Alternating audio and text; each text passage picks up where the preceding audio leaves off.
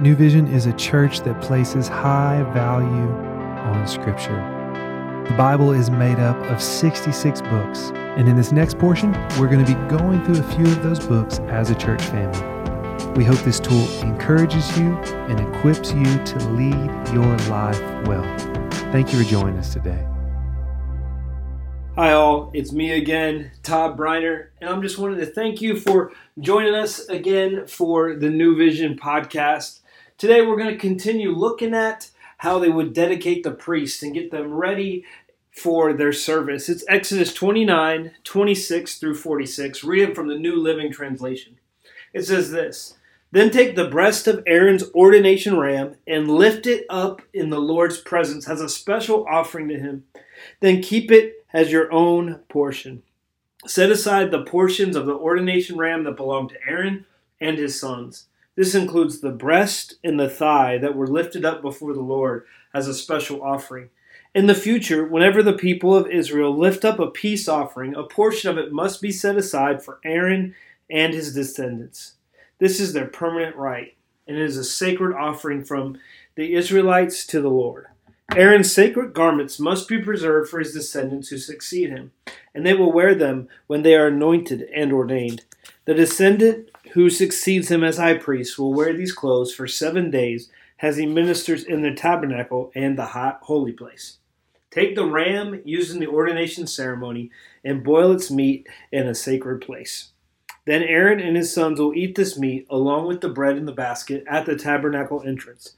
They alone may eat the meat and bread used for their purification in the ordination ceremony. No one else may eat them, for these things are set apart and holy. If any of the ordination meat or bread remains into the morning, it must be burned. It must not be eaten, for it is holy. This is how you will ordain Aaron and his sons to their offices, just as I have commanded you. The ordination ceremony will go on for 7 days. Each day you must sacrifice a young bull as a sin offering to purify them, making them right with the Lord. Afterwards, cleanse the altar by purifying it. Make it holy by anointing it with oil. Purify the altar and consecrate it every day for 7 days. After that, the altar will be absolutely holy, and whatever touches it will become holy. These are the sacrifices you are to offer regularly on the altar. Each day offer 2 lambs that are a year old, one in the morning and the other in the evening. With one of them, offer 2 quarts of choice flour mixed with 1 quart of pure oil of pressed olives. Also offer 1 quart of wine as a liquid offering. Offer the other lamb in the evening, along with the same offerings of flour and wine as in the morning. It will be a pleasing aroma, a special gift presented to the Lord. These burnt offerings are to be made each day from generation to generation. Offer them in the Lord's presence at the tabernacle entrance. There I will meet with you and speak with you. I will meet the people of Israel there in the place made holy by my glorious presence. Yes, I will consecrate the tabernacle and the altar, and I will consecrate Aaron and his sons to serve me as priests. Then I will live among the people of Israel and be their God. And they will know that I am the Lord their God. I am the one who brought them out of the land of Egypt, so that I could live among them. I am the Lord their God." As we go through all these things, we see at the end, he says that he will be among them. In verse 45, it says, "I will live among the people of Israel and be their God." Notice what it says, though. I will live among the people, not with the people. He would just live among them in the presence of, his presence was in the camp of the Israelites. And one day a year, in the Holy of Holies, that God allowed the high priest to enter in and meet with them. It was one day.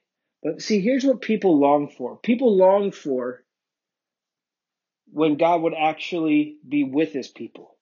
See, it started out that God was among his people. Remember, so it's God among us. Isaiah says it years later, "Therefore the Lord himself will give you a sign.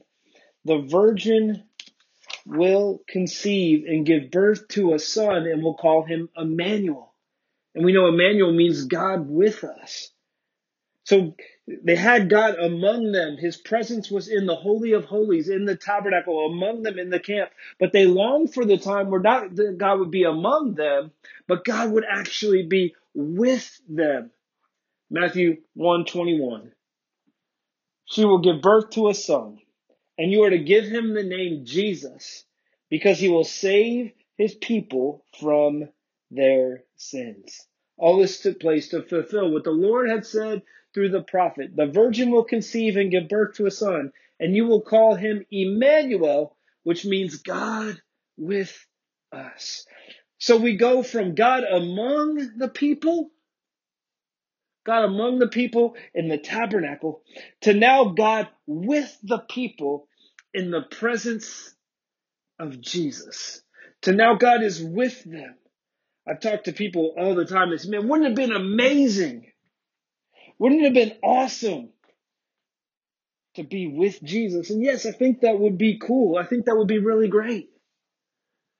But I honestly want to say that today, according to Jesus, we have something even better. See, God was among the people in the tabernacle. God was with the people in Jesus. Jesus was with the people. God was with us. But look what it says in John 16:5-7. But now I'm going away to the one who sent me, and not one of you is asking where I'm going. Instead, you grieve because of what I told you. But in fact, it is best for you that I go away, because if I don't, the advocate, that's the Holy Spirit, won't come. If I do go away, then I will send him to you. Look at what he says. He's saying it's better that I go away, because if I don't, the advocate won't come. See, it goes God among them in the tabernacle, God with us, Jesus.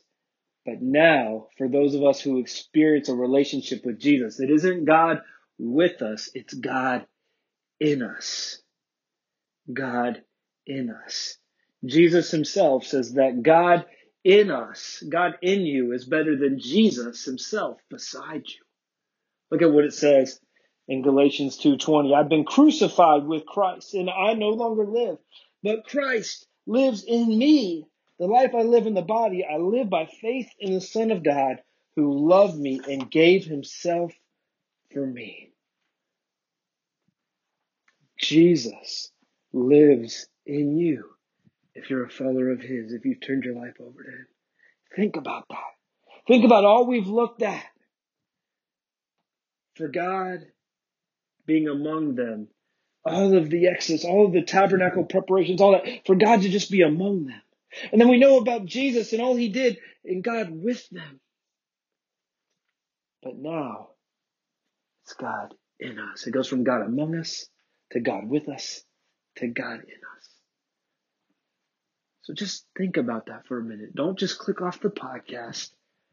Don't just let it end, but sit maybe in silence and allow the God who lives inside of you, if you're a Christian, to speak to you. People all the time may ask me and say, man, why doesn't God speak out loud? I wish God would just speak out loud to me. I said, why would God need to speak out loud to you? He already lives inside of you. See, I believe that through the Holy Spirit that God is speaking to us all the time. The question is, are we listening? God, I thank you for this time today. I thank you for these people here today. And I pray that we would take some time just to listen to what you're saying. Just to listen to you. I thank you that you live inside of me. I thank you that you live inside of so many of us that have called on your name. But I pray that we would listen to you and allow you to speak in our lives. In your son's name.